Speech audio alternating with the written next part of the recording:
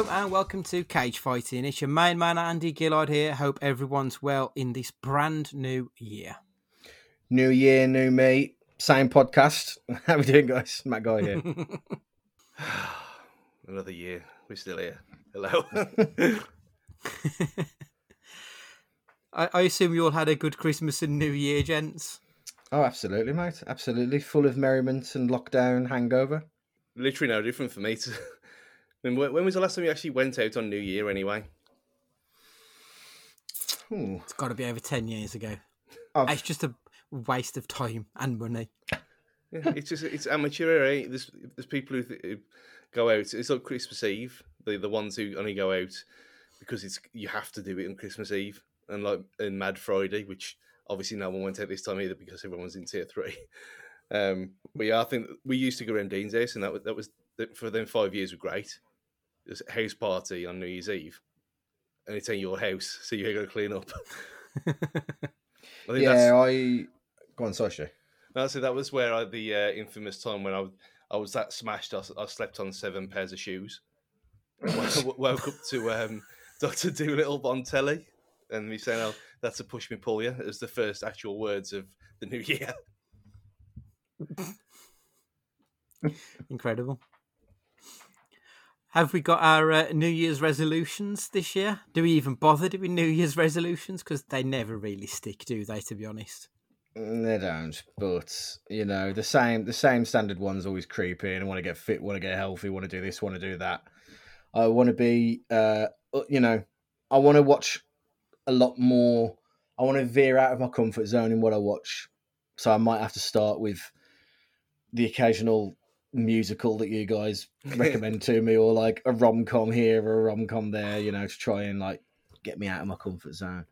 We're going to get him on board, Stu. He'll be a full-edged Hamilton fan by the end of 2021. Yeah, when he's got the soundtrack on his permanent playlist every day. Oh, good grief. Yeah.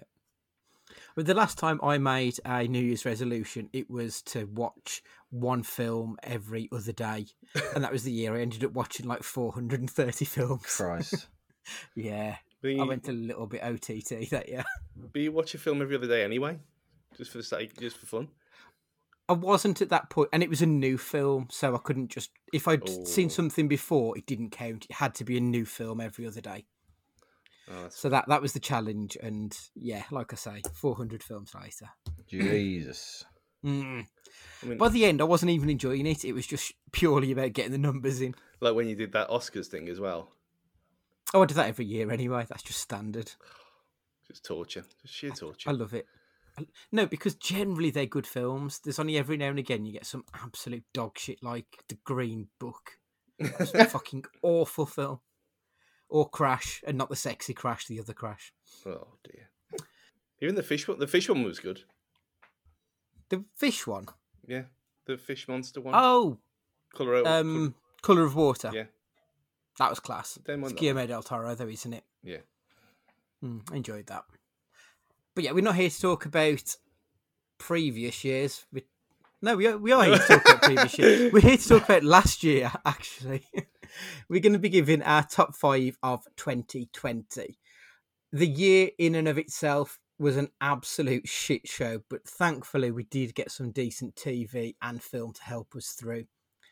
I think if nothing else, 2020 is going to go down as the year that every man and his dog turned to Netflix to help them through a very tough time. So as is the way, we'll be doing our countdowns. It'll be 5-1 of all our favourite things 2020. We went back and forth on the rules on this. We didn't know if it was just going to be new in 2020 or new to you in 2020. We settled on it being just new as of the 1st of January 2020.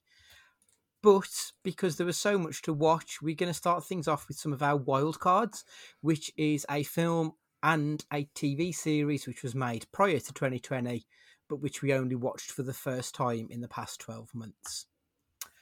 Stu, do you want to kick us off with your wild card? So my wild card film-wise is one... it's pretty shameful, really, because I'm presuming the vast majority of people have seen it anyway, but it was kind of inspired by, like Matt already hinted at, one of the greatest films of the year already, Hamilton. That's the Patriot. Never watched it at the cinema. Never watched it on video. Never watched it on anything at all. And I thought, well, American Revolution, and yeah, I know bits about it, and it's not obviously not covered here because we lost. But yeah, well done, Todd. That's one for you. But yeah, I really enjoyed it, and it's a bit slow in parts. That's probably putting it lightly. But no, it was one of the rare times where I know you don't particularly like Mel Gibson, Andy. It's like you're making your blood boil there. When you probably jumped for joy when he was crucified, do you? Sicko. Yeah, I mean, a film about 1777 or whatever it was. I thoroughly enjoyed it, and I couldn't believe I hadn't seen it before. I've not seen it, to be honest. What? I know, shock. I remember when it was out, but it never really grabbed me. Have you seen that one, Matt? No, I haven't. No. Oh, this is amazing. This rarely happens when I've seen something sensible that you haven't. Yeah, it is a rarity. What's your TV series wildcard then, Stu? I'm trying to think because I'll watch a lot of it when it comes out. So I've mentioned it briefly before, but The Haunting of Hill House from last year, from 2019, and again, I only watch it because Raoul Cooley was in the second series. So it's kind of like, yeah, okay, I need to get on board with this. And stunning, absolutely stunning. It genuinely scary as well, which TV shows don't really get that well. I mean, No, I agree. When like give it its weekly mention for Supernatural, and they even promoted that as, was it Scary's the new sexy or something like that when it was on ITV2. Whereas The Haunting of Hill House, and we haven't got to the second one yet, but that one, the first one, absolutely loved it. And again, shamefully should have been on board from the start. Matt, what are your wild cards? So film wise, it was, I'd only watched it on my brother's recommendation. Now my brother isn't a film kind of guy at all, really, but he recommended a sci-fi horror film called Life. I don't know if you've seen it. With Jake Gyllenhaal's in it. Ryan Reynolds makes a fleeting has a fleeting part in it. It's a kind of a international space station. Finds evidence of life, and it escalates there into more of a horror element. Now I'm a sucker for science fiction horror, and I couldn't believe I hadn't seen this, and I really, really enjoyed it. I thought it was really really nicely done, but it kind of got panned by the critics, really. It kind of got high sixes, 67% on Rotten Tomatoes, 54 Metacritic. But I really enjoyed it, and I can't believe I hadn't seen it at that point already. So that would have been a film in 2020 that I'd kind of slept on, that I really enjoyed. It was a date film, that was. A date film? Yeah. We mentioned before our obsession with like end of the world stuff and weird things like that. So again, and Ryan Reynolds, obviously, who doesn't, especially in Wales. But yeah, it's great choice. Yeah, really good film, really good. And what have you got for your TV show? So I can't believe I slept on this, really, because it's now on Channel 4. They're pumping it out like no tomorrow. I've never watched Taskmaster. Oh, yeah. What a fucking show! Which actually, now of watching it back, it I think when I used to watch, I don't watch a lot of TV really, except this year I have 2020 I have, wink wink, because basically, like, I'm never in really. Like any normal year, I'm never in. I'm always out doing stuff, so I don't watch a lot of TV. I usually watch it on catch up, because I'm watching so much TV. I've actually sat down and watched this, and it's quite grown up in a funny, silly way. This program, like, it's got really good. It's got really good comedians on it, but it's very silly at the same time. And I think it's passed me by for so many years. I don't know how, because it's really, really funny. It's great, and I know there's a lot of it to watch. I think we're in the 10th series now, going into the 11th season, finished in December, just gone. Yeah, it's really good. But strangely enough, me and Andy were talking about this earlier on, separate from you, about how things that were on Dave just get completely buried, and you never hear of it or see of them unless you're in the Dave ecosystem. And this is why, until he said Taskmaster at the start of the year. What was it? Midway through 2020, whenever it came to Channel 4, and I had the same reaction. I had never seen it before either. Yeah, exactly. So yeah, you've got 10 seasons worth of just comedic gold to get through. Yeah, I proper love Taskmaster. It's one of the best things of the last 5 years. One of my favourite things that I've seen on it so far is this like Swedish guy that they keep doing doing like challenges with, and he's hilarious, and he's like just a guy, like he's not even like a comedian, I don't think. It's just so deadpan, isn't it? Yeah. He's exactly. excellent. Yeah. So my wild card, my TV wild card, I've gone with BoJack Horseman. I mean, this could quite easily have gone into my top 5 of 2020 just for season 6, but actually the whole series is it's damn near perfect. I mean, it's a drama about mental health as much as it is a comedy about a horse who acts and has an agent who's also a cat. Like, why not? It's absurdist, but as I say, there's some really deep episodes about mental health in there. So like there's one episode which is set in the Alzheimer's riddled brain of his mother. So she can't remember faces. So every character, their face is scribbled out because she can't make the connection on who they are, except for the ones from way, way back in her past, and she remembers it like it was yesterday. There's one episode where it's set at his mother's funeral, and the whole episode is just a monologue talking about not being accepted by his mother for who he is. And it's kind of sad but beautiful. But the very ending of the show is just something that I think will always stick with me. And it's when he says, life's a bitch and then you live.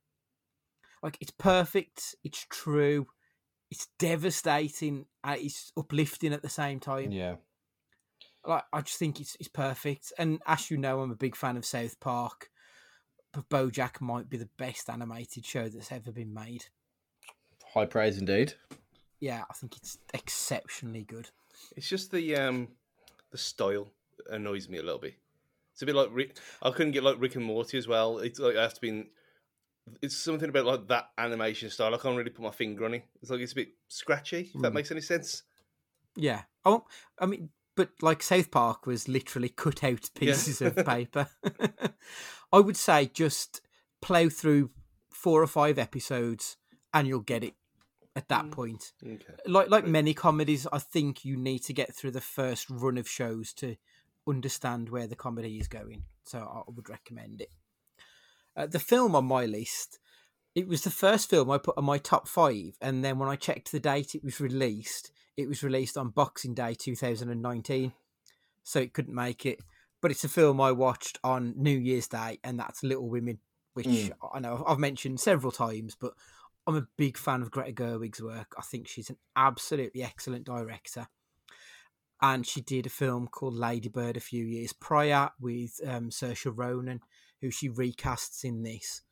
And also it's got Florence Pugh, who might be the best actor to come out of the UK in the last 5 years. I think she's fucking wonderful. And it's just a really good story. So you've also got Emma Watson, Laura Dern, Timothée Chalamet, Bob Odenkirk, Meryl Streep. Like, one hell of a cast list. It's really funny. It's really sweet. It's moving. It's a little bit tragic. And when you get to watch it for the first time, there won't be a crying baby sat nearby. So you'll be great and you'll enjoy it. So I would say put it on your Christmas list for Christmas 2021. And yeah, I think it's a perfect film for that time of year. So we'll do our top 5s. Obviously, we'll go 5 to 2, honourable mentions, and then we'll tell you what our number 1 is. I shall kick things off, and my number 5 is a little film called Tenet. Yes. And we won't talk about it now because it will be coming up a little bit later on. So, Matt, your number 5, please. My number 5 is 2 specific episodes of a series that came out, which was Dark Side of the Ring. So for those who haven't seen it, it is a look at wrestling and events in wrestling history, but not told with the shackles of WWE's editing behind it, basically. So it's more of what you may consider not accurate necessarily, but a more damning representation of actually what happens in these events. So you've got some of the really big ones in there, like the death of Owen Hart and like murders of Bruiser Brody in like earlier series and stuff like that. Like really big events that happen in wrestling history. But the big one, probably the most controversial thing to happen in wrestling, even more so than the Hulk Hogan racism thing a few years back, was the story of Chris Benoit murdering his wife and child. And it's a two-parter about that. And the show's producers interview Chris Jericho, amongst other wrestlers and people in the business. And it's a really troubling and harrowing tale. And, you know, I've read into it loads. I was a huge Chris Benoit fan back in the day. And it's really uncomfortable now because you try and separate the sport from the man, and it's really difficult to do so. And the show just did it in such a wonderful way. It's talking about a really terrible event, but it never felt exploitative. It only felt like a retelling of people's experiences and then how it's affected their lives now. Like they have his son on, and he meets back up with the sister of Chris Benoit's murdered wife, and their interaction is really like moving. And what the show does, it never glorifies him either. I didn't feel like it does, other than as a wrestler. Never glorifies him as a man, because he's a murderer. But it also looks a lot at Nancy Benoit, who was woman. Looks at her life, celebrates her just as much as they talk about Chris Benoit, which was really important, because when you think about the Chris Benoit story, I bet 9 times out of 10 people probably doesn't even know the names of the people that were killed, just know that Chris Benoit murdered his family. I just think it was an excellent documentary, and it was. I would urge people, wrestling fans or not, to check it out. Does it go into the brain stuff as well? Yeah, it goes into it. It goes into the theory behind. There's a really stunning, like, not theory, I suppose, but talks about the death of his close friend Eddie Guerrero and how that had an impact on his life. And there was things that came out on that show that I had no idea, and it shows just the lengths of like what the man was going through. They also talk about like head trauma, and one of like an ex-professional wrestler, I can't remember the guy's name. He Chris Nowinski. Chris Nowinski, thank you. He forms like a concussion, like not activist group, but like an awareness like group, I guess. Yeah, he's a doctor now, isn't he? And he's leading the investigations into CTE. Yeah, so you know it's a really detailed, non-exploitative but still entertaining on a subject that's really difficult. I urge everybody to watch it. And what's the name of that again? Dark Side of the Ring. Ultimately, it's an enthralling tale. Mm-hmm. More than anything, there's that many true crime podcasts out there that I'm sure that if you have an interest in true crime, you would be interested in this story. Yeah, agreed. You don't even have to be a wrestling fan, because there is a narrative there. And you are right; they don't glorify Chris Benoit as a person. Really, it's not about him; it's about the effects his acts had on other people. And as you mentioned, the scene with David Benoit and Nancy's sister, like it's fucking heartbreaking. But the fact that they finally got to see each other after 13 years, has it been? 2007? Yeah, it was moving, to say the least. Really excellent. The whole series has been excellent, but those 2 episodes especially, I'm definitely on your side of that. Brilliant TV. Only 16 episodes as well, by the looks of it, 45 minutes each. So yeah, very watchable, very bingeable as well, if that's your bag. Excellent. Yeah, I prefer to watch, I'd say, 1 episode a day and digest it. Yeah, I think that's... Yeah, that's like the Bruiser Brody one in that, top notch. It's like things like Making a Murderer as well, when it's so tempting to just click next. Yeah, because such crazy shit happened all the time, it was best to do it like that and kind of torture yourself. So yeah, that's all on the list now already. Yeah, excellent. Stu, what's your number 5, please? So my number 5 is from the Netflix cinematic universe of Christmas, and it's Jingle Jangle, which is came out. It was released in 2020. And Yeah, it's my that's fifth fine. favourite film of the year. It's just, I know I mentioned this a few weeks ago anyway, so I won't go deep into it, but it's got everything that you could possibly imagine. It's not really a Christmas film. I'll get into that all again, but you could set it anytime. It's like steampunky. It's got a Victorian kind of steampunk vibe about it. It's pretty much an entirely black cast as well, in a kind of semi-musical, which is weird in itself. And it's got Forest Whitaker singing. Who doesn't want that? It was just a really, really good feel-good film, and I thoroughly enjoyed myself watching it.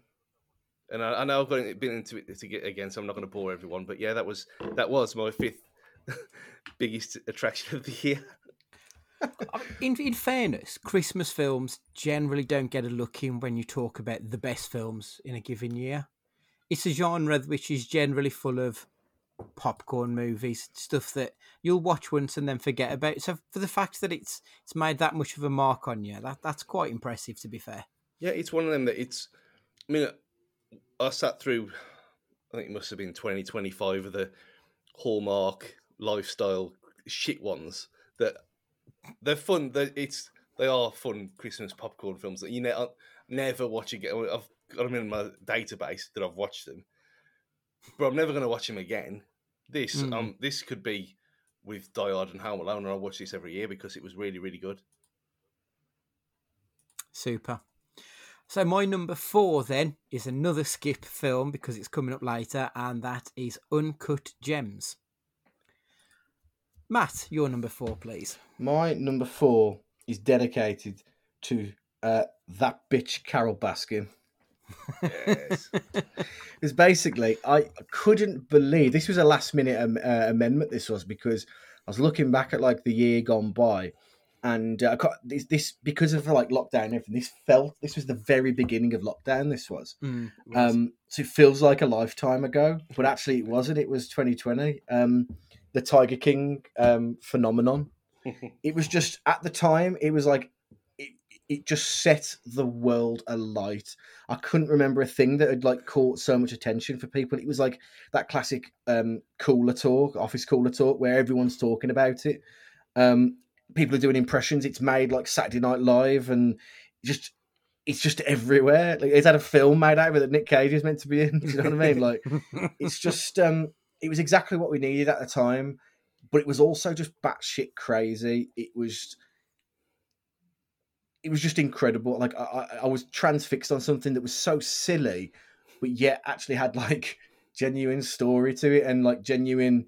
Did she murder her husband? Did like what's gonna happen? Someone has her arm ripped off. Like what's there not to fucking love about that? It was just something else that's on my list. Is just exactly what was needed at that time of the year.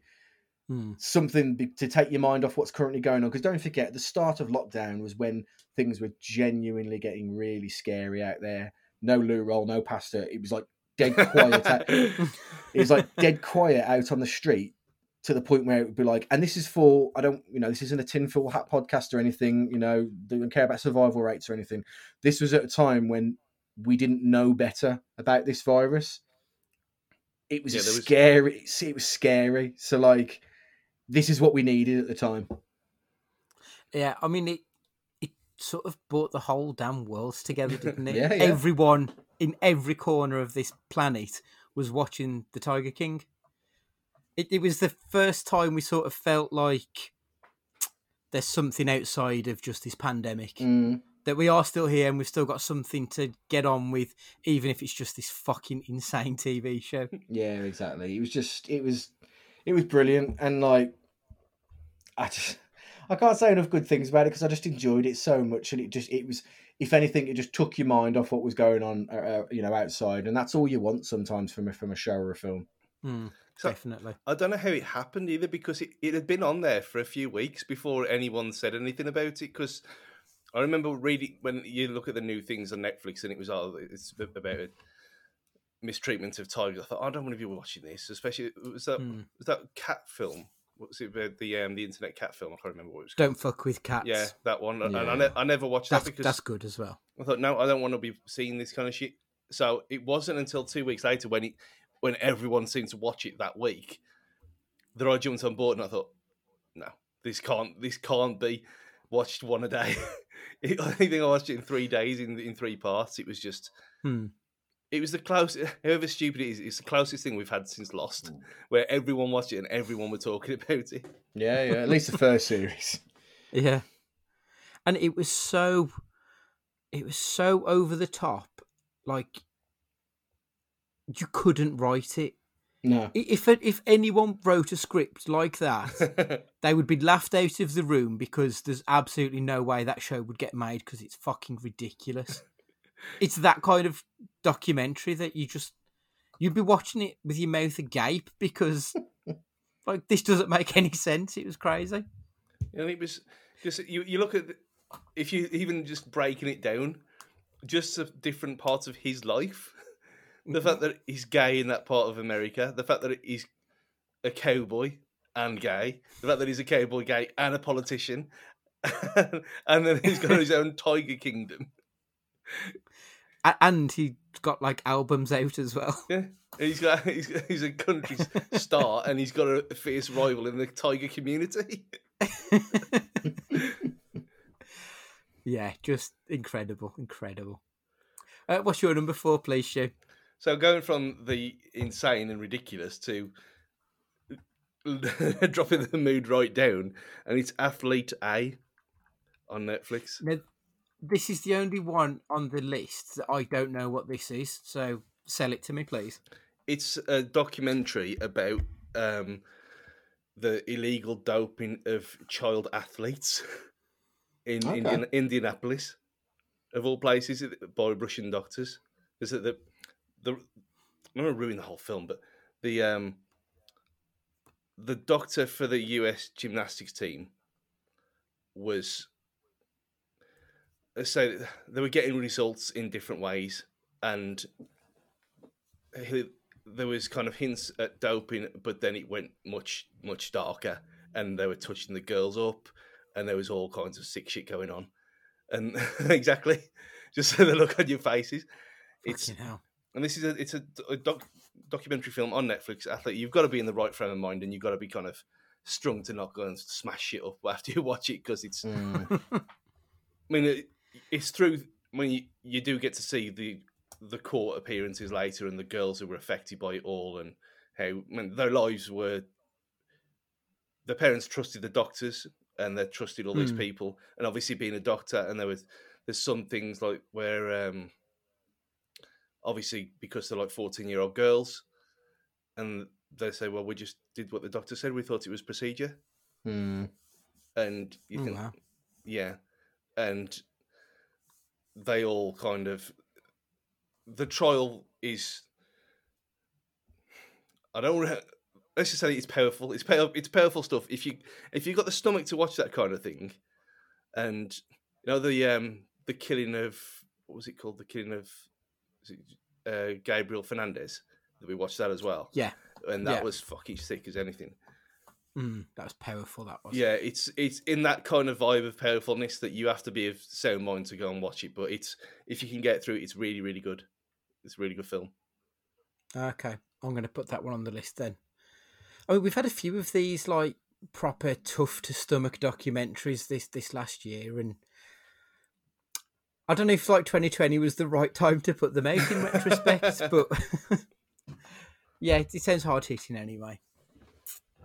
So my number 3 is a film I'm surprised isn't on anybody else's list, and it won the Oscar this year, and it's Parasite. I thought Parasite was exceptional. Like, I generally, when it comes to foreign language films, I tend to stick to the horror genre. I don't know why, it just works mostly for me. But then I suppose Parasite did have some elements of horror thriller to it, but it also had some really darkly comic moments as well. And it was perfectly made. Just the whole the storytelling that was set across 3 different levels between 3 different families of 3 different hierarchies within this society. Each one is a parasite upon another one. Like, it was such a clever film. The script was, I don't want to keep saying perfect because, like, not everything can be perfect, but this was as close to perfection as I've seen from a Korean film for me. I thought it was really, really well made. And the performances within it were excellent. The father of... I don't want to spoil it. The father of the middle class family, not the upper class or the lower class family.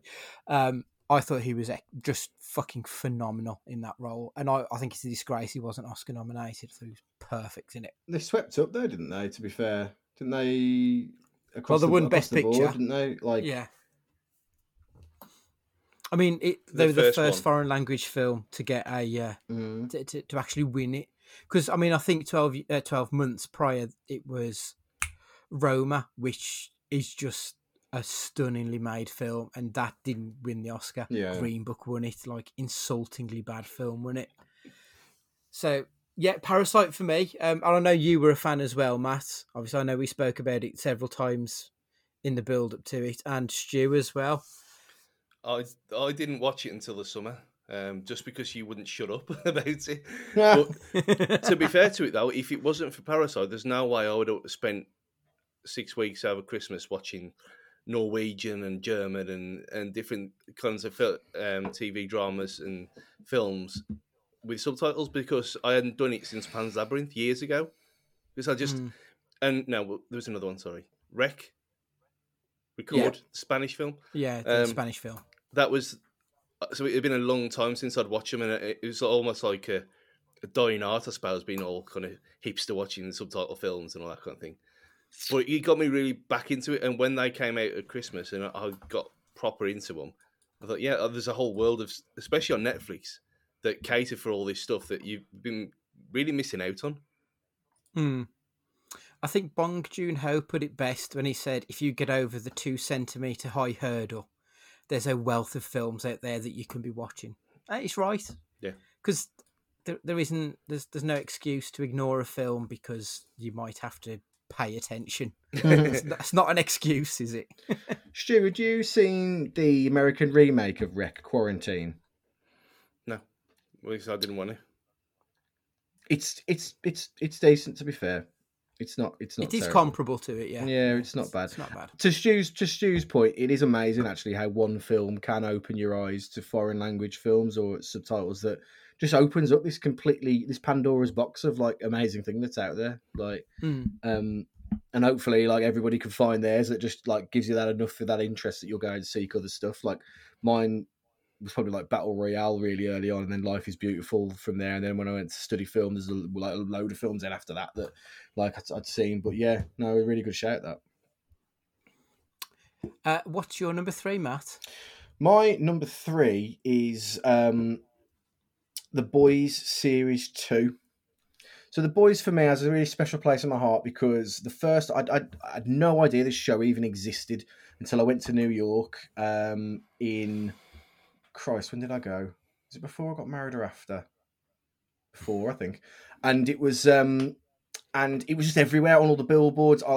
Whole buildings were spray painted with like the graffiti of The Boys. And I didn't know what this show was. I just thought, is there like a new Avengers or something coming out? Like, what the hell's all this about? And then I watched it like immediately when I got home. I was just amazed by it. Then Series 2 came out, that difficult second album, as they call it. And it was just phenomenal. Absolutely phenomenal. It hit the right note in nearly every episode.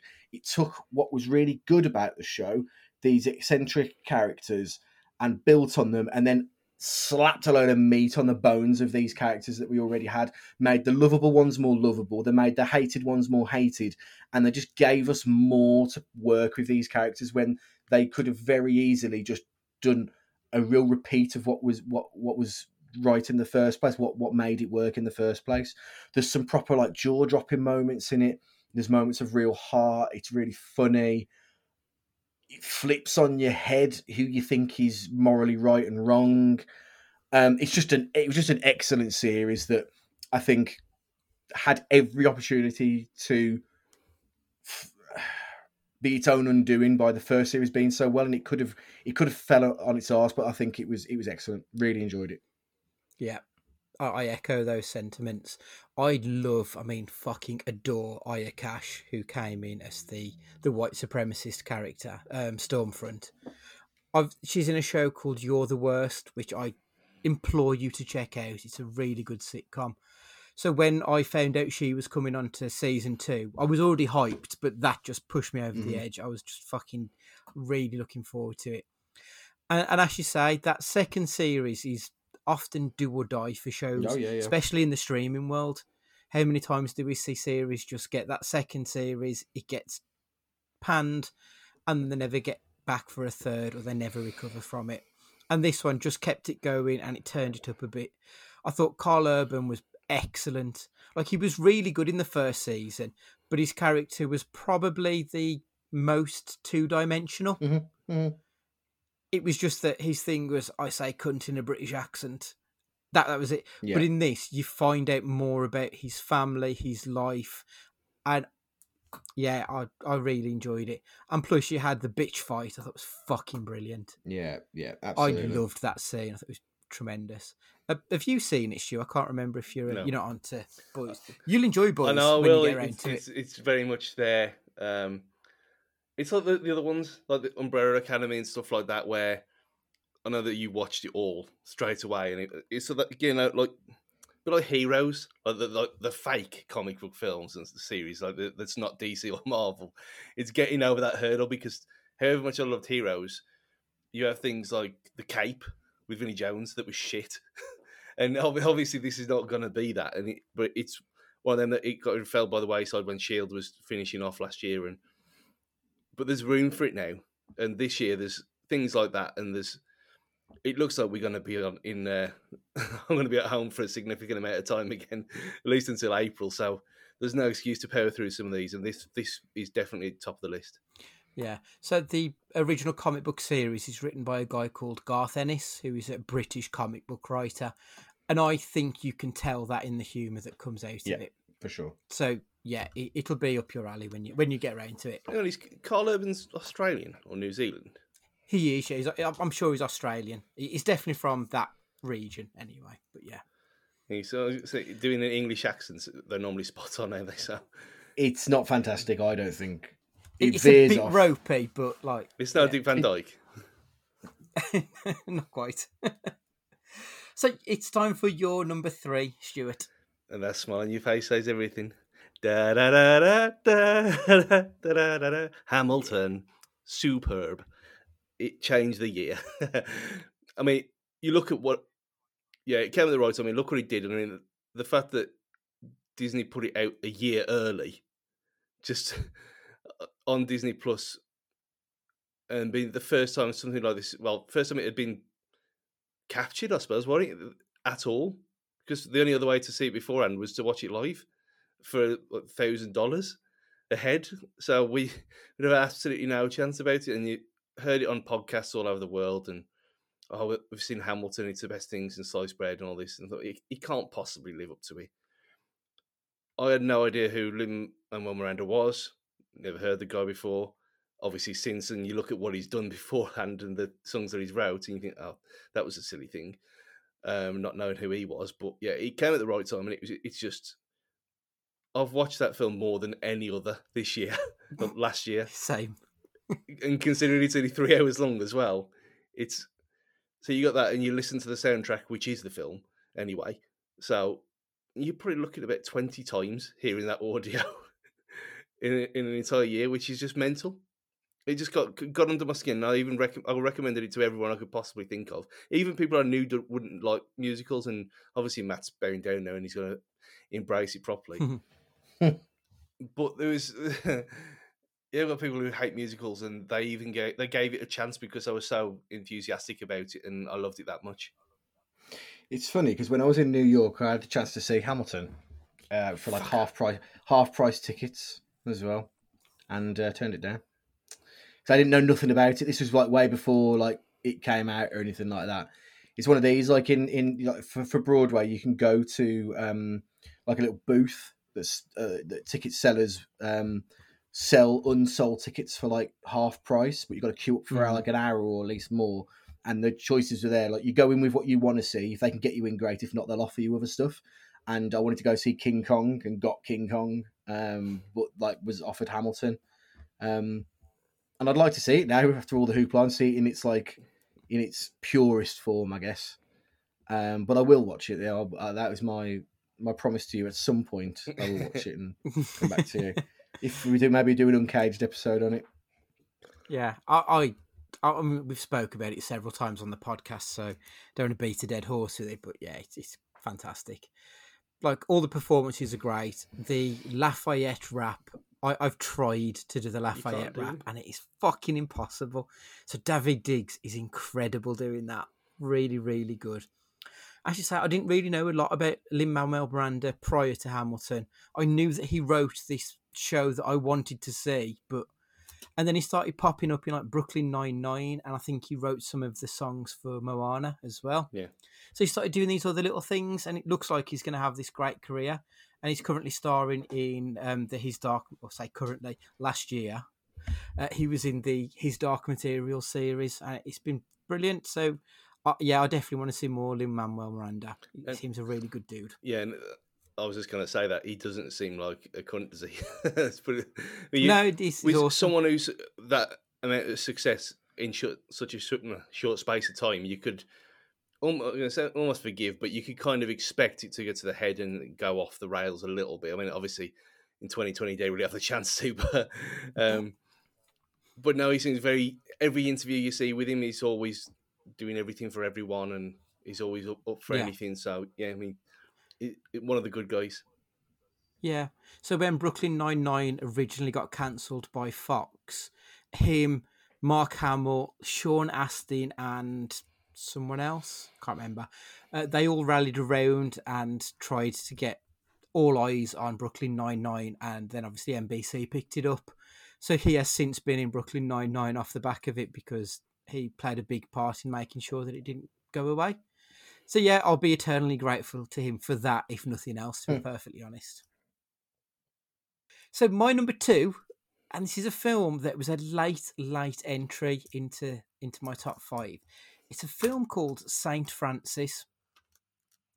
Now, it's not one that's got particularly widely released or anything, and I've not mentioned it to either of you pair because I knew that it was going to go into my top 5 as soon as I saw it in preparation for today.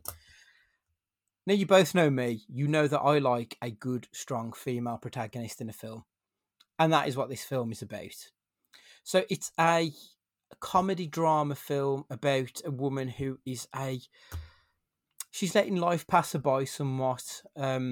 She ends up in this relationship that's sort of going nowhere. They get pregnant, but she aborts the baby. And at the same time as this is going on, she's dealing with a lesbian couple of whom she's the nanny of their youngest daughter, of their adopted oldest daughter. And this lesbian couple then have another baby. And it's all about the trials and tribulations of these 4 women. So that the 2 lesbians, the main character and the young daughter. And it's just this really sweet little indie that is just so heartwarming. It doesn't take any big leaps or anything, but it's just kind of beautiful watching people rally around and help each other to stop being dicks and help each other out of their mess. I properly enjoyed this film. It's going to go into heavy rotation now because, like I say, I like strong female protagonists and I like indie films, and it just ticks all my boxes. Saint Francis, check it out. Loved it. So, Matt, your number 2, please. The Great British Motherfucking Bake Off. For all the reasons that I said about Tiger King, this was exactly what was needed at the time. So at this point in the year, everyone's sick of lockdown now. It's been going on ages and ages and ages. There's no hope in sight, no clarity about Christmas. Everyone's worried what they're going to do around Christmas and, the end of the furlough scheme at the time. People were worried about jobs. This is exactly what was required at the time. and actually gave some form of normality to a week, believe it or not, because like the week's just passing by like so quickly. Like it's the weekend, bang, it's midday again. And it was like, it's okay, on a Tuesday night, we're going to sit down and we're going to watch Bake Off. And I put everything into this show this year. Like, I really did. Like, every emotion was heightened through watching it. Like, it was really emotional at times for some of the contestants, and not really contestants, but for the bakers on it. I was really, really like heavily involved in wanting Peter to win it. And when he did, I cheered as if like Wolves had scored the 92nd minute winner. Like I texted you, Andy, about it loads, and like it was just, it's so sweet and innocent, and void of any substance in terms of like, it doesn't challenge you at all in any way.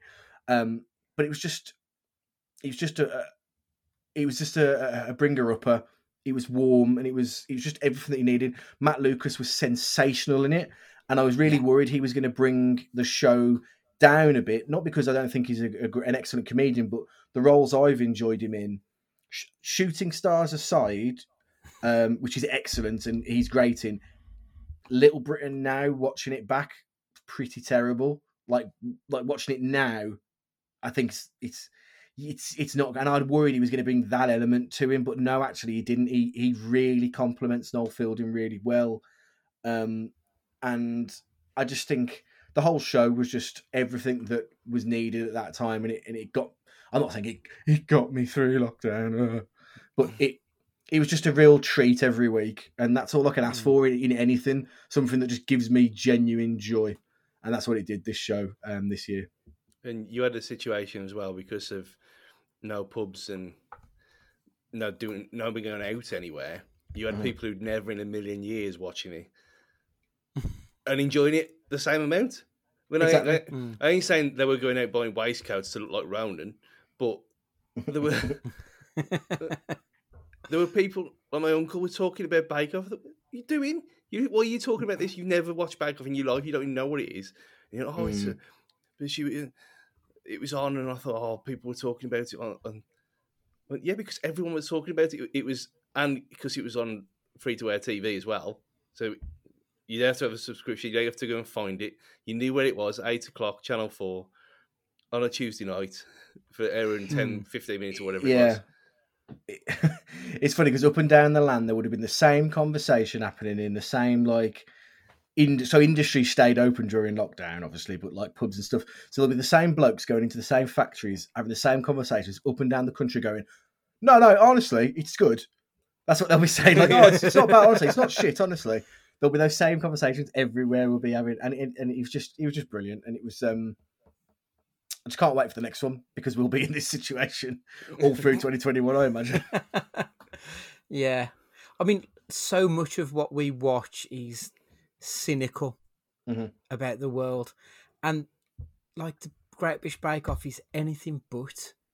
Like, it's just earnest, and I think that is a real underrated quality in a TV show, just being earnest. And yeah, like you say, it added structure to the week, so you knew where you were going to be on a Tuesday night. It was Bake Off night. Yeah, exactly. And again, it was what we needed when we needed it. It was the hero we needed.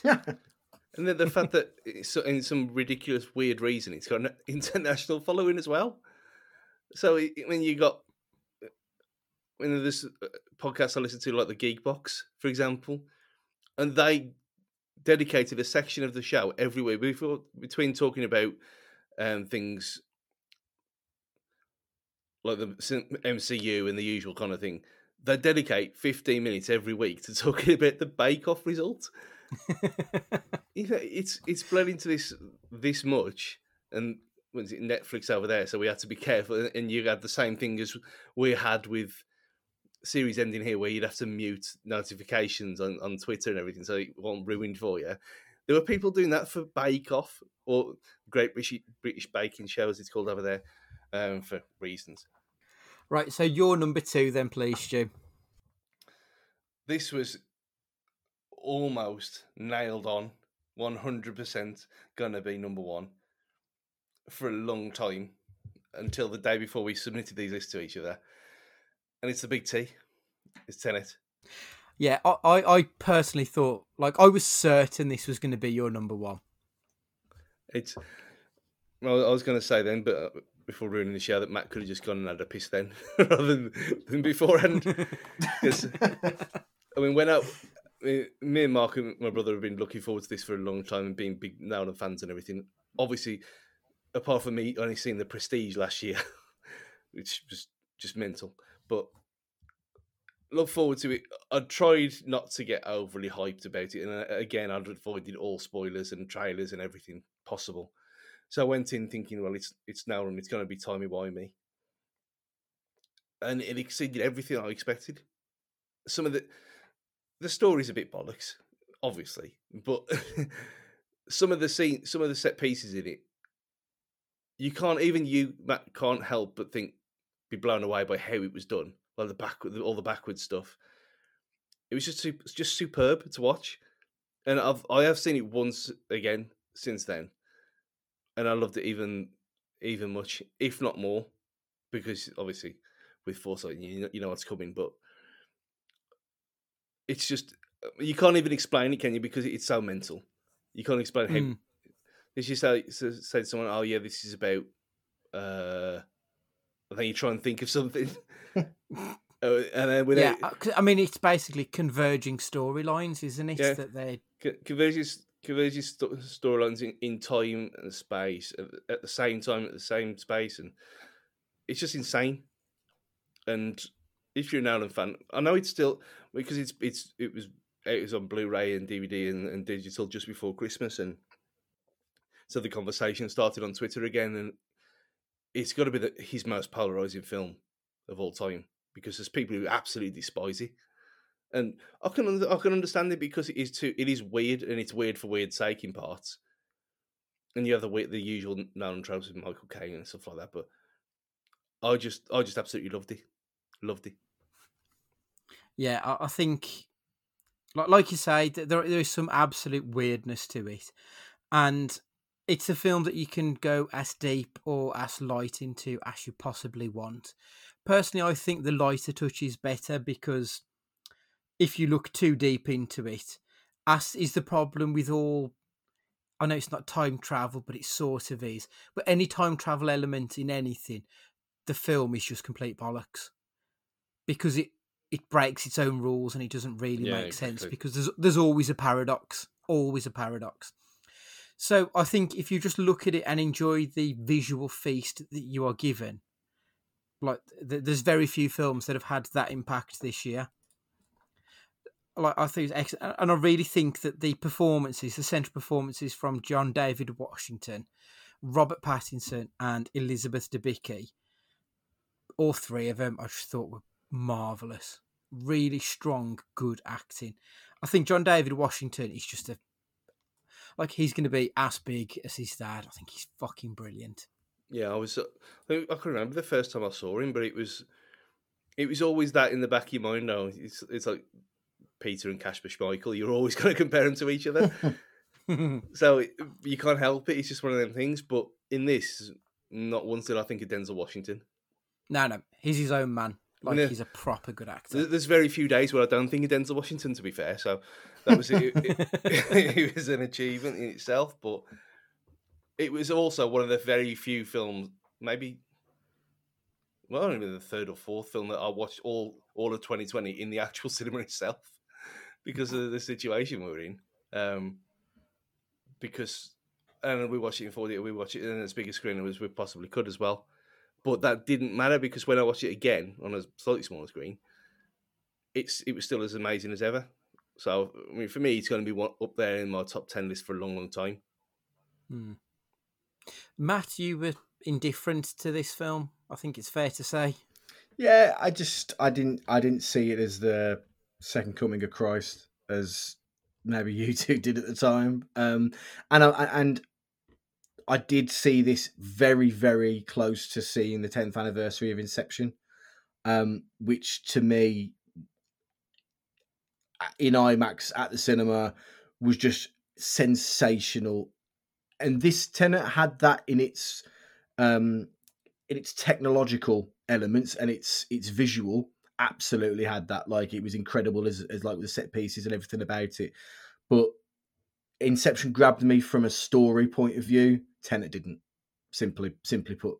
And I take nothing away from the cinematography and the grandness of the film. I just think that the story, it by no means is Inception an easy to follow film, but the story from Tenet was a bit too self-indulgent for the sake of it, which took it away a little bit.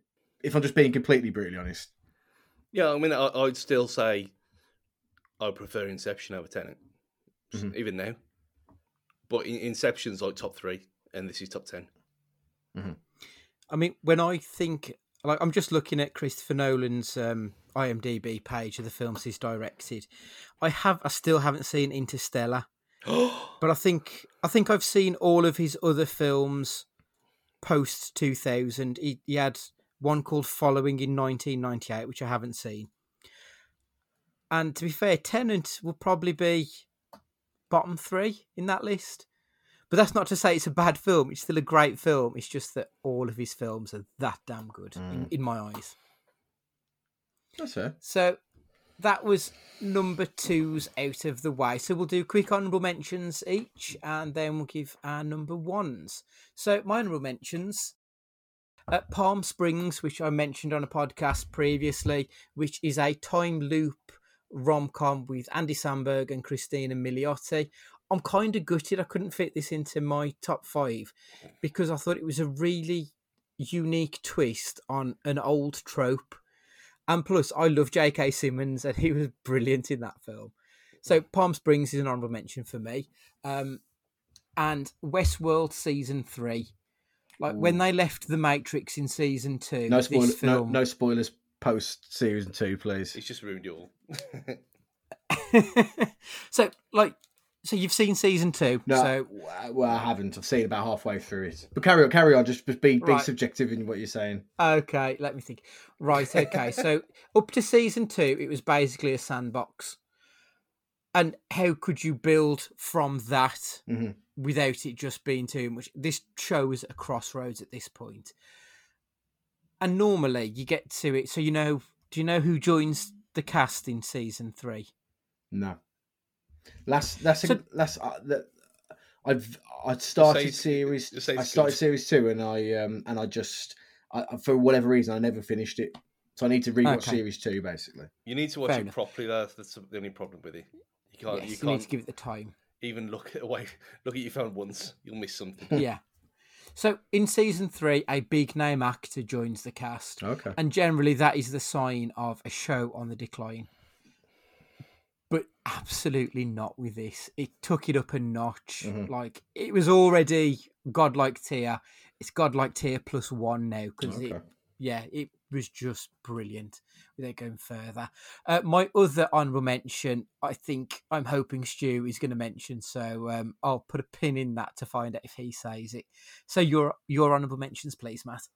So one film that I really wanted to be excellent, no hint there, but wasn't quite as fantastic as I wanted it to be, even though like I'd give it extra points purely for nostalgia, would have been Bill and Ted Face the Music. I really enjoyed it. Pardon me. But I enjoyed it for all the wrong reasons, really. I enjoyed it because it was Bill and Ted, not because it was a great film. I just enjoyed everything about like that world. The female leads in it actually were the highlights of the film. They were excellent. And it was just enough nostalgia that it made it fun, but it wasn't so much nostalgia that it made it cringy. It was a good serviceable film that gave me a smile without it, tarnishing the legacy of the two that come before it, which it so easily could have done. Eurovision, loved it. It was excellent. It was brilliant. It was, I'm not gonna say it was a direct comparison to Hamilton in terms of an excellent musical film, but it was just silly nonsense that was a complete surprise in terms of I expected it to be massively wank, and it was really good, and I really enjoyed it. And bar when you can't stop singing, yeah, Ding dong. Ding dong. Yeah, exactly. And my other honourable mention, it might have made the list if not for a really shambolic ending. Personally, would have been Hunters on Amazon Prime. This is why I didn't watch it, because I heard about this ending. I won't spoil it, but it was great up until the end, and then it had a can see it coming a mile away ending. And then a really shocking twist at the end, which means that, they're going to drag it on. It was a really great program for like 95% of it, about basically Nazi hunters in not the 20th century, not in like, I think it's like the 80s, I think it is, or in the like late 70s.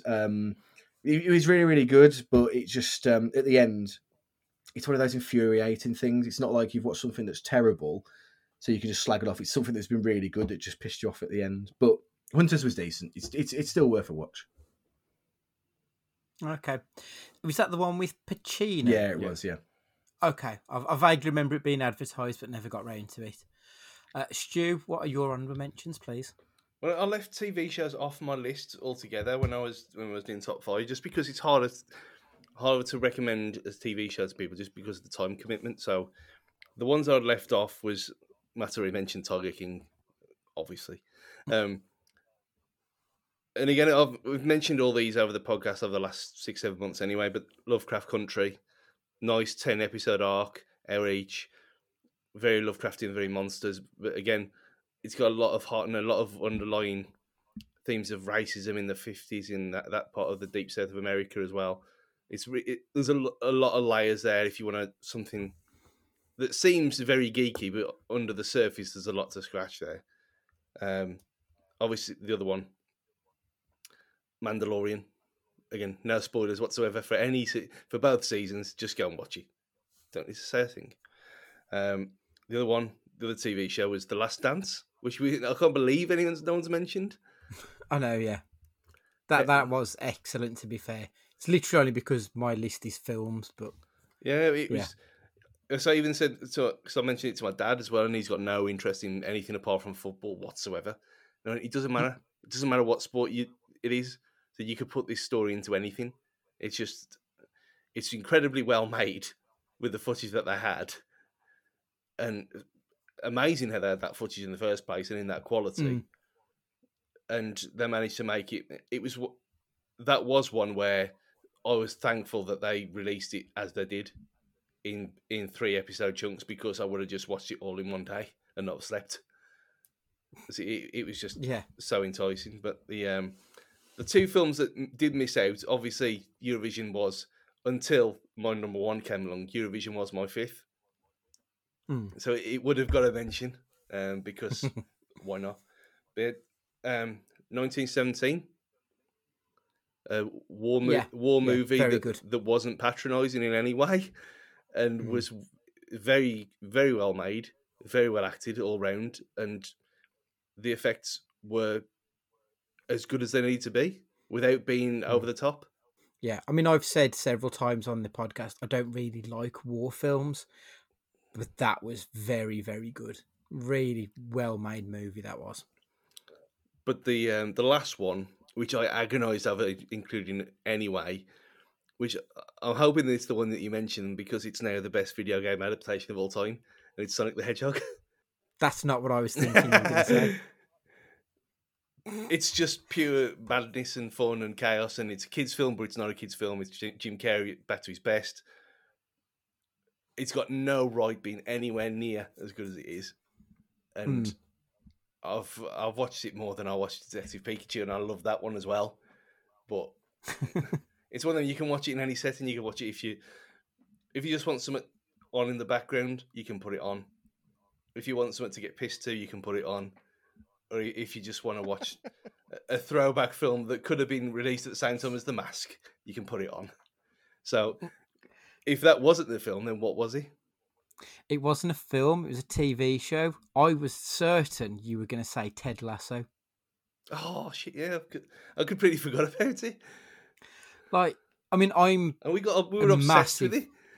Yeah, I'm a huge fan of Scrubs. And the showrunner on this was Bill Lawrence, who was the creator of Scrubs. And it's very much my kind of humour. Like, what started out as a stupid advertisement for Americans to watch the Premier League, it had no right to be anywhere near as good as it was. And I think a large part of that is down to Bill Lawrence being the showrunner and helping with the scripting side of things. And I don't want to single out many performances because they were all brilliant. But I would say, if you're on the fence about Ted Lasso, watch the scene where Nick Mohammed is giving the halftime team talk at the Everton game. Yeah. Like Brett Goldstein's reactions to him being insulted. Oh, it's excellent. If you watch that and you don't like it, you probably won't like Ted Lasso. If you watch it and think, yeah, this has got something, then yeah, play into it. Because this is one that I didn't think would. I mean, obviously, when we saw it, the trailer makes it look absolute wank. Yeah. And I thought, doesn't do it justice. Oh, Jesus. Let's get.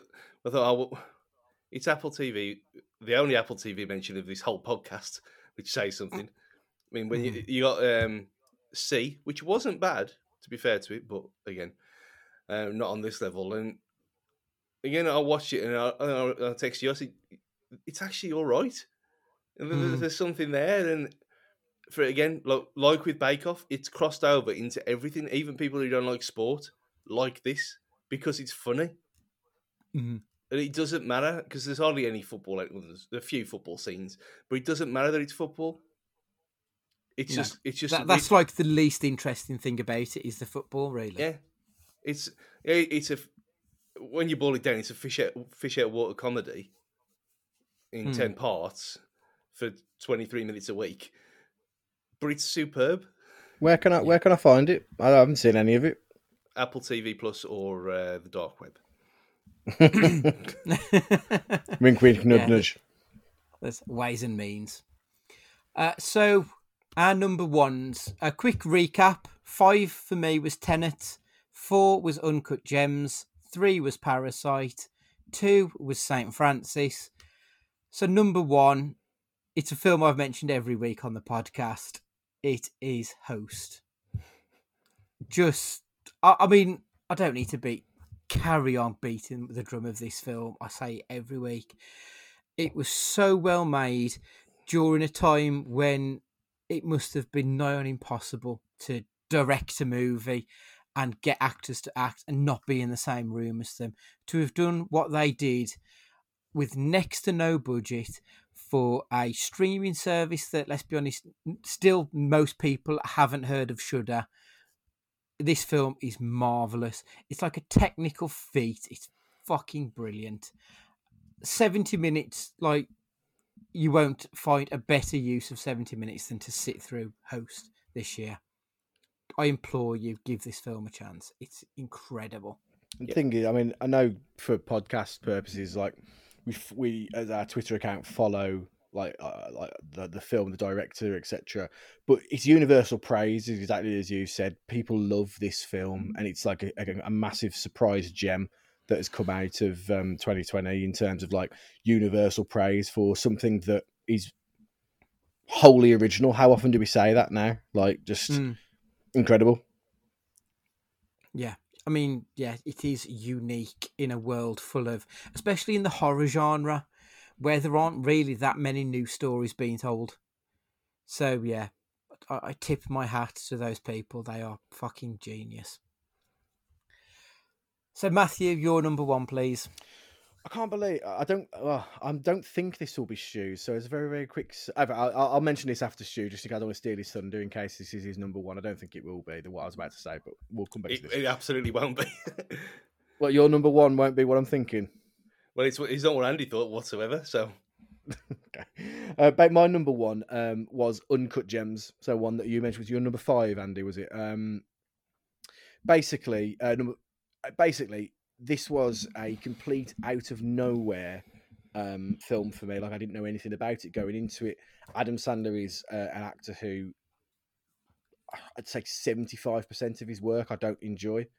But this film was unbelievably tense. I remember my back hurting, my stomach hurting, getting a headache from how much this film had me on the edge of my seat and like panicking. I could feel my heartbeat going, and I felt tense, and I verged on like feeling anxiety because of how like it was shot, how the characters are so volatile with each other, and how you're following this guy who is just completely losing control, and he's trying to like basically get a deal over the line. I don't want to spoil it in any way for people. And it's one of these great things that we discussed when we talked about Falling Down, where it actually has. It isn't able to invest a lot of time into other characters, but when it does it in such a way that you could watch this film in a completely different way, follow a different protagonist, and it becomes a completely different film. It's just really excellently done, and I think it's because it was such a surprise that I wasn't expecting. It just blew me away at how Adam Sandler could have this role that was so enthralling. Like you couldn't take your eyes off it, but you didn't want to watch it. Well, I didn't, because of how it tense it was and how it made me feel. But it was a proper standout, and I urge everybody to watch it because it's a sleeper. I don't think most people probably haven't heard of it, let alone have watched it. And it will be a shame if it doesn't get the recognition that it deserves. It's a disgrace that the Oscars didn't give it any attention. I mean, I say this like with not. I don't think I'll ever say this again. Adam Sandler should have been Oscar nominated. Like, he was marvelous in this movie. And there are very few films that have had the same visceral impact on me. The only other film that springs to mind that made me physically feel it was a film called Buried with Ryan Reynolds, where the whole film is him buried in a coffin, and that's the whole film. You just see him on screen for the 90 minutes inside a coffin. And at the end of that film, like when the lights came up, that felt like it was the first time I could breathe for 90 minutes because it had that impact. And that's how I felt with Uncut Gems. The whole thing, like my nails were just digging into my hands because the tension was just palpable throughout the whole movie. Agreed, completely agree. Yeah, I added it to my Netflix list begrudgingly because sorry Ellie, mate, I don't like Adam Sandler. I know my cousin had a proper go at me for this, and how can you not like Adam Sandler? Well, how can you really? But your two's passion over this film, I thought, well, if you're both agreeing to it to this extent, then I'll have to put it on, and it is there. It will be watched at some point now.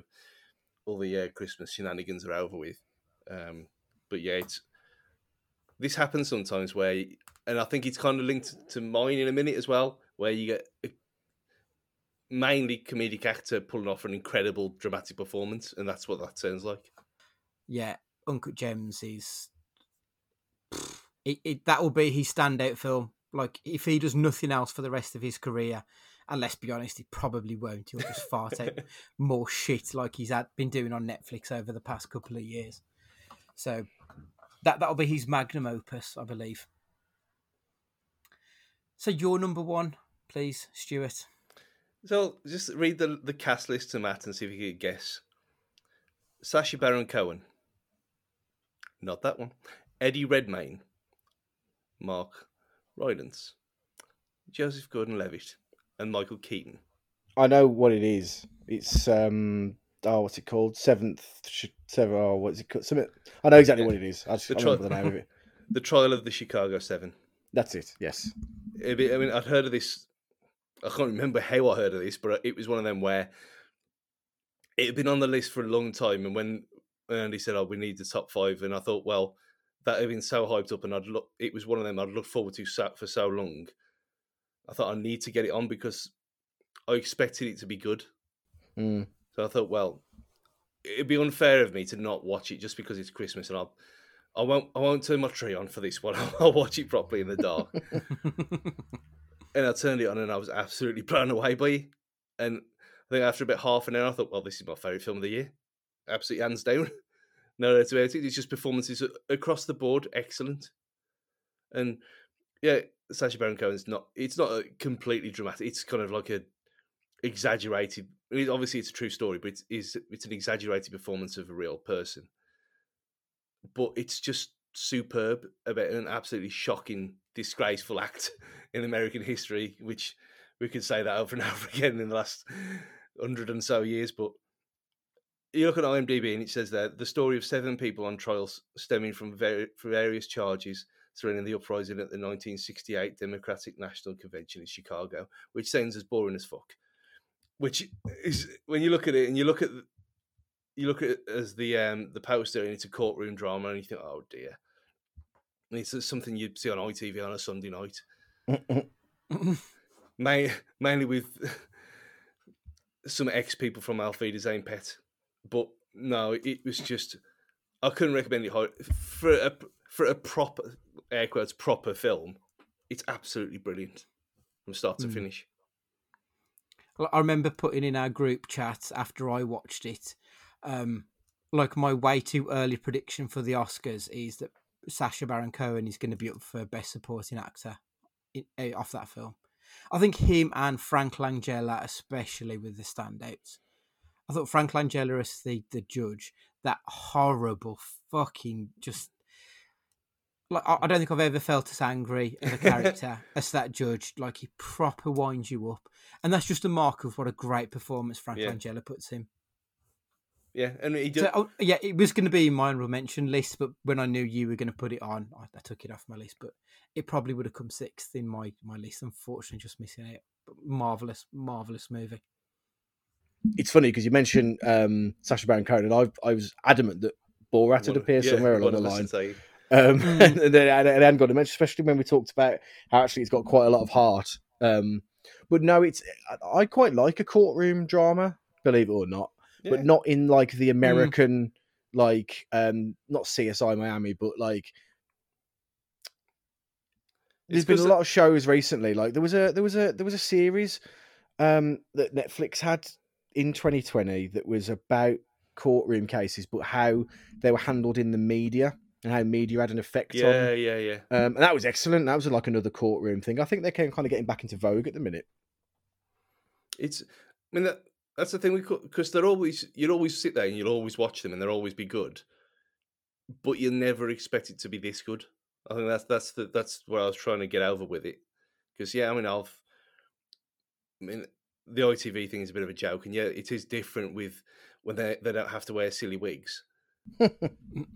But there is something about something like this, and I think the fact that it is based on true events, again, take that with what you will, because it's obviously not 100%, but again, when things are based on true events, they're not saying that they're biographical, are they? So it's just everyone's performance is superb, and just because it is a courtroom drama and just because it is about something that happened in the 60s, don't sleep on it just for that reason. Just go into it with an open mind. The performances of everyone are superb. So that was our top 5s. We've also had some submissions from our very good friends as well.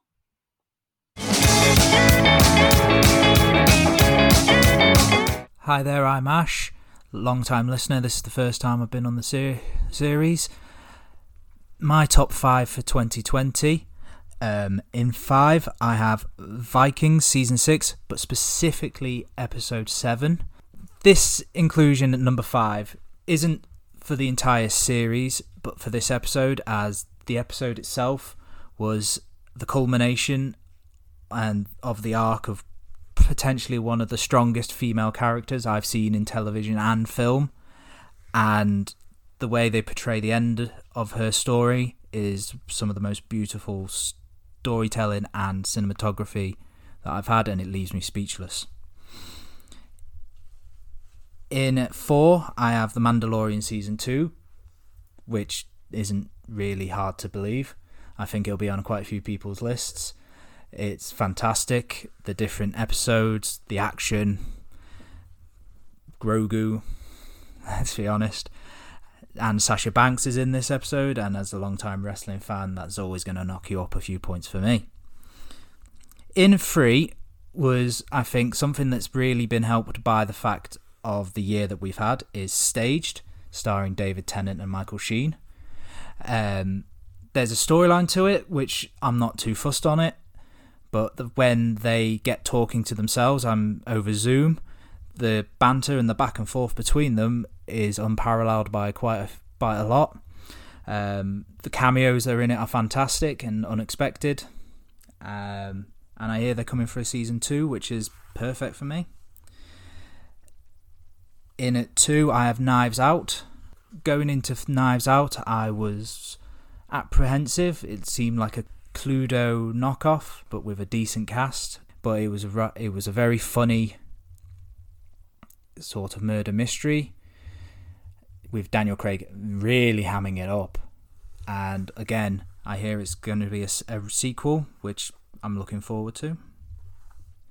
And in at 1 for me is the film 1914, which was released as a premiere in 2019, but came out in 2020, so it counts. But for the cinematography alone, this film is just fantastic. I know that Tenet will probably feature on quite a few more lists, but 1914 for me was just fantastic. The story hit home hard. It showed that there wasn't really any happy endings per se at that time, and it was just perfection for me for this year. So yeah, that's my list. Hi guys, hope you're well. So my top 5 TV/movies of the year, a little bit different because of lockdown and because I had a baby, so I've not been able to watch much TV, and I've not, well, for obvious reasons, we've not been able to go to the cinema, but managed to squeeze in one film before she was born /lockdown, so that was good. So my top 5, I've gone for Afterlife on Netflix with Ricky Gervais. Hilarious, yet made me cry. I can say it. Really clever, really funny, and I think it's probably Gervais's best TV, to be honest. I'd rate it over The Office, but there we go. Number 4 was Code 404 on Sky One comedy with Stephen Graham and Daniel Mays. Hilarious. I thought it was the British version of Brooklyn 999. If you haven't watched it, I don't think many people have, but if you haven't watched it, fully recommend it if that's your kind of humour. I thought it was brilliant. And Stephen Graham, comedically, is ace. Number 3, I've gone for The Boys. Love that show. First season was brilliant. Second season, exactly the same. Love how it just goes against the conventional superhero films. It's more gritty. It's obviously a lot more bloody guts. Kind of look Justice League if this kind of situation would happen. It's brilliant. Number 2, I watched the film was it 16 or 14? I need to Google this now, actually. War film earlier on. 1917 was it, perhaps? Let me Google it. Nothing's coming up. Might have to do this again. Come on. I'm sure it's 1916. Anyway, great. 1917. It was 1917. It was a great film. Managed to get in there. We went to Edinburgh. We went to the cinema to watch it. Cinematically, I think it was brilliant. I love a good war film. The fact that it just followed these 2 lads and it was just focusing on them for the whole thing, I thought was clever, brilliantly put together, kept you kind of interested all the time and a little bit of a ride. Great film. Fully recommend that one. And then my last one will always be top TV show for me every year, Brooklyn Nine-Nine. Hilarious. Love it. Absolutely love it. Best show on TV. Hi, this is Ray from Not Before Coffee. Though this year has been a little sparse when it comes to releases, both on TV and in the cinema, it hasn't all been doom and gloom. So when I was asked to do my top 5 releases for the year, it took me a good couple of hours to figure out what I had and hadn't seen. However, in the 5th spot, it has to be season 2 of The Legends of Monkey, if only because I loved this show growing up, the original one, and this gives me nostalgic feels. But not only that, I waited 2 very, very long years for season 2 to come out, and it was just as good as the first one, all paranormal fantasy and everything else, and it was really good fun. In the 4th spot is a Disney Plus original. Wow, I'm going to miss saying Disney Channel original movie because they're not going to exist for that much longer. However, this one is The Secret Society of Second-Born Royals, and there is nothing like a very long title. Sometimes Disney just gives you the mindless entertainment you need, and that's what you got with this film. 3rd place had to go to Psych 2, Lassie Come Home. I have been a really avid fan and follower of Psych for absolutely ages. In fact, a friend of mine gifted me with season 1 when I went to the States when it first started airing. And though this film wasn't quite as good as Psych the movie, it was a welcome visit from both Sean and Gus, and I really enjoyed it. I debated first and second place for absolutely ages. I kept on writing down the pluses and minuses, and then I realised I had watched one of them several times and the other one only once. So it's for that reason that Lucifer Season 5 Part 1 is in second place. That might change when Part 2 is released, but they haven't yet given us a date. What are they waiting for? Seriously, it's getting very frustrating because it ended on a massive cliffhanger. And all of this means that Pixar's 2020 release, Onward, was my first pick. It made me laugh and cry, not quite in equal measure, unfortunately, and in the cinema, no less. It was the perfect medicine for this year. Hello, it's me, David Evans, back again from A Daft Question. I'm here with my top 5 TV shows and films for 2020. A little cheap plug just before we start. A Daft Question, we try and answer questions you never thought you needed answering. Go on your usual podcast platforms, type in A Daft Question and you'll find us there. We've just done Series 1. Series 2 is coming in 2021. My top 5 of 2020. And in at number 5 is High Score.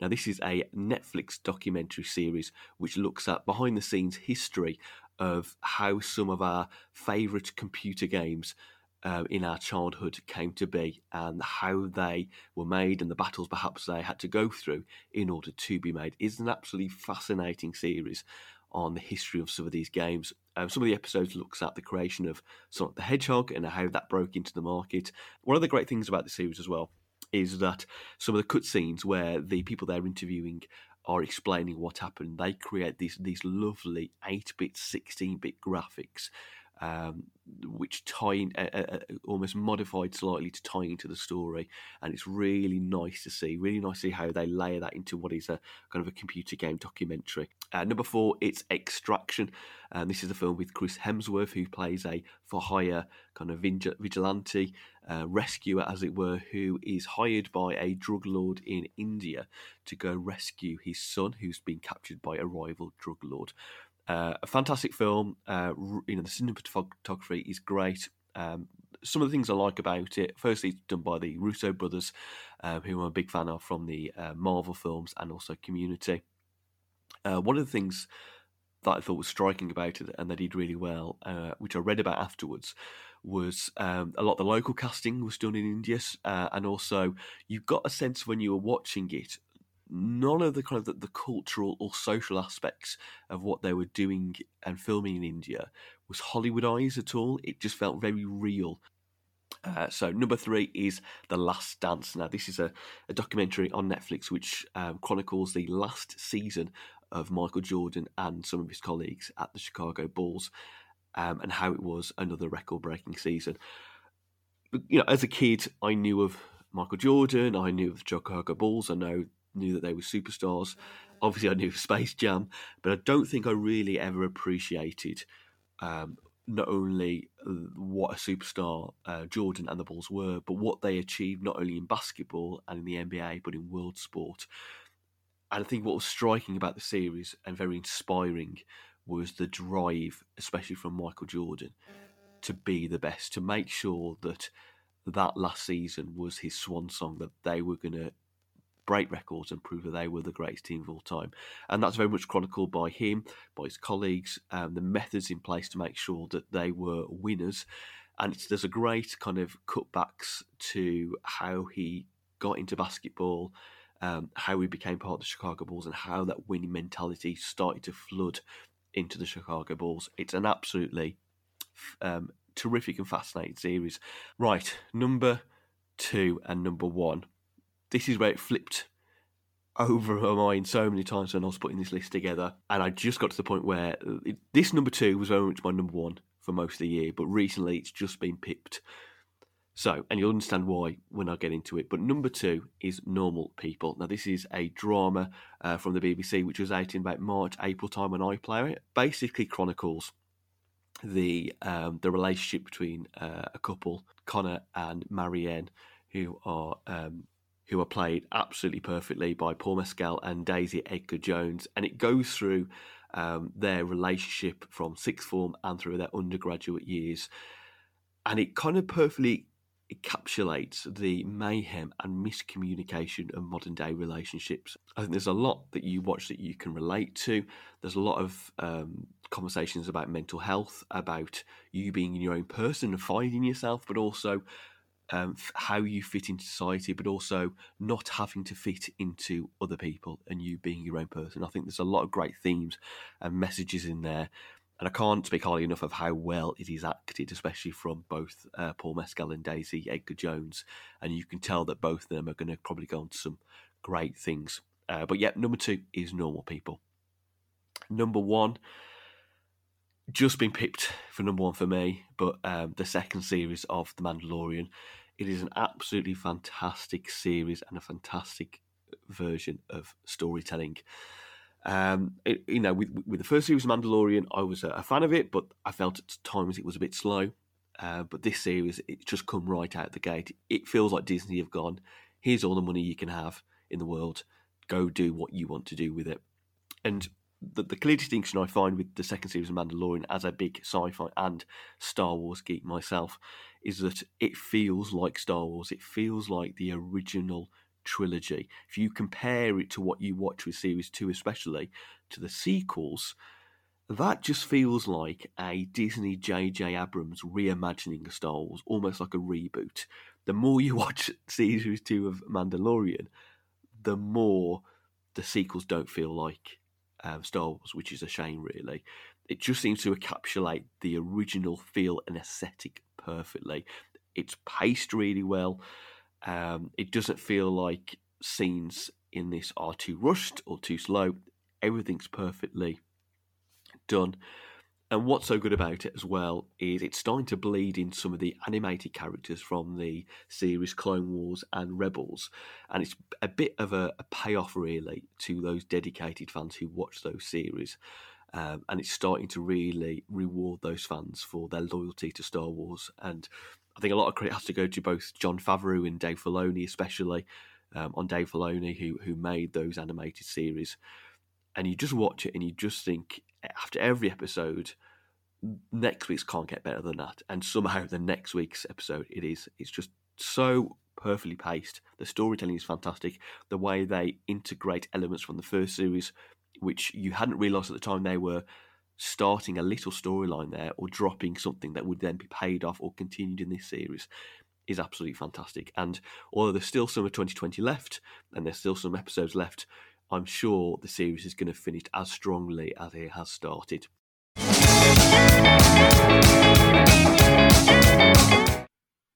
So now we're into 2021. Is there anything in particular we're looking forward to this year? I mean, I've got a couple on my list. The Suicide Squad, they made such a hash of the first attempt at it. I'm really looking forward to seeing that movie when it finally comes out. And hopefully it's going to lead into Black Adam, I've been hearing, so we might even get The Rock in it, which, I mean, that's excellent. And speaking of wrestlers turned actors, Fast 9 is going to be hitting the screens. Yeah. Excellent. Mortal Kombat's coming back, apparently. We're going to be getting a Mortal Kombat movie. Candyman, which Jordan Peele's movie. So I've liked everything I've seen of his so far. And obviously Edgar Wright is back in the director's chair and we're going to be getting One Night in Soho. So I'm really looking forward to a few of these movies. I'm sure they'll be in our top fives come this time in 2022. Is there anything in particular that has caught either of you, gents' eyes? Well, with your guys' stellar, for our first bonus pod, looking at the Disney slate, you guys did such a good job of kind of hyping up what was going on in the Disney world. I can't wait to get like balls deep into like all of the stuff that's going on there, because a lot of that stuff is stuff that I wouldn't usually give time to. Like I enjoy the comic book world and I enjoy Star Wars, but I don't enjoy it to the level that you two do. But the way that you guys describe it, and like, I've got no choice but to, because it sounds really exciting. So I'm looking forward to getting into that world a little bit more, and I'll probably Disney Plus will probably get a few quid out of me in 2021. Yeah, I mean, one of the films I remember us mentioning, Raya and the Last Dragon, I didn't really know anything about it, but now I've heard a few bits, and actually I'm quite looking forward to that one. I think there's going to be some surprise sleeper hits out there, hopefully. Yeah. Stu, what have you got your eye on? We have to set the record straight for not mentioning Willow a few weeks ago. God, yes. The Willow TV series, just mental. But that's probably not going to be 2021. But yeah, most of them are kind of ones that have slipped from 2020 because of what happened. So Ghostbusters Afterlife, just because it doesn't look... Oh, God, I'd completely Exactly, forgot. That's what I mean. We had all these things wrote down for ages, and then they just got cancelled and moved. You got Ghostbusters Afterlife. You got the Dune remake as well, which again doesn't look shit. Amazingly, Big Dave Bautista. Yeah. A Quiet Place 2. Yeah, which we're both really massive looking fans of the forward first to one. that. Yeah, anything for Emily Blunt. Mr. Trick should have been called A Quieter Place, but there we go. Yeah, of course it should. I'd Die Harder. And apart from Bond, that could be 2022, who knows? But strangely, the Uncharted movie, just because for everything you hear about it, well, up until this point, and the photos that we've seen of Tom Holland, it looks like it could be fun, and not UA Bowl fun, an actual proper film. So, yeah, there's a lot of things that have been delayed from this year that's just pushed along. So, I think if we do get cinemas back this year, or we have a kind of alternative to just nicking them off the internet, then as long as we can watch it properly, then it could be, for film-wise, it could be the best year ever. Yeah, a bold statement. I'm really looking forward to it.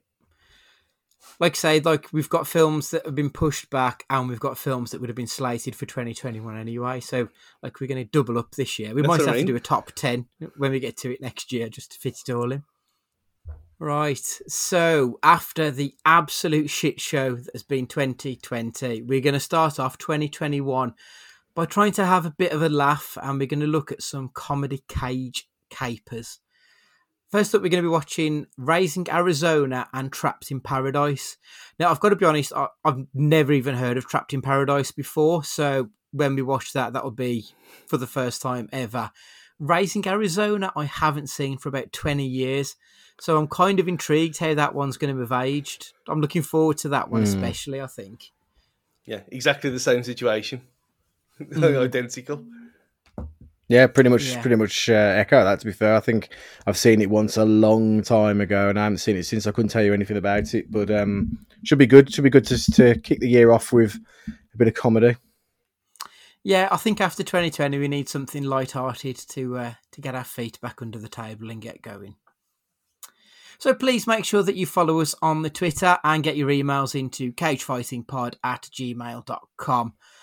Make sure you've got us subscribed on whatever podcatcher you're using. And whilst you're there, please leave a 5-star review, as it would really help us grow this year. And that's what we really want to do.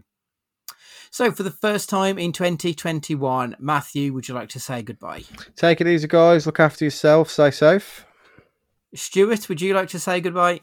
Sayonara. And it's goodbye from me, and let's start this year off right, and please be excellent to each other.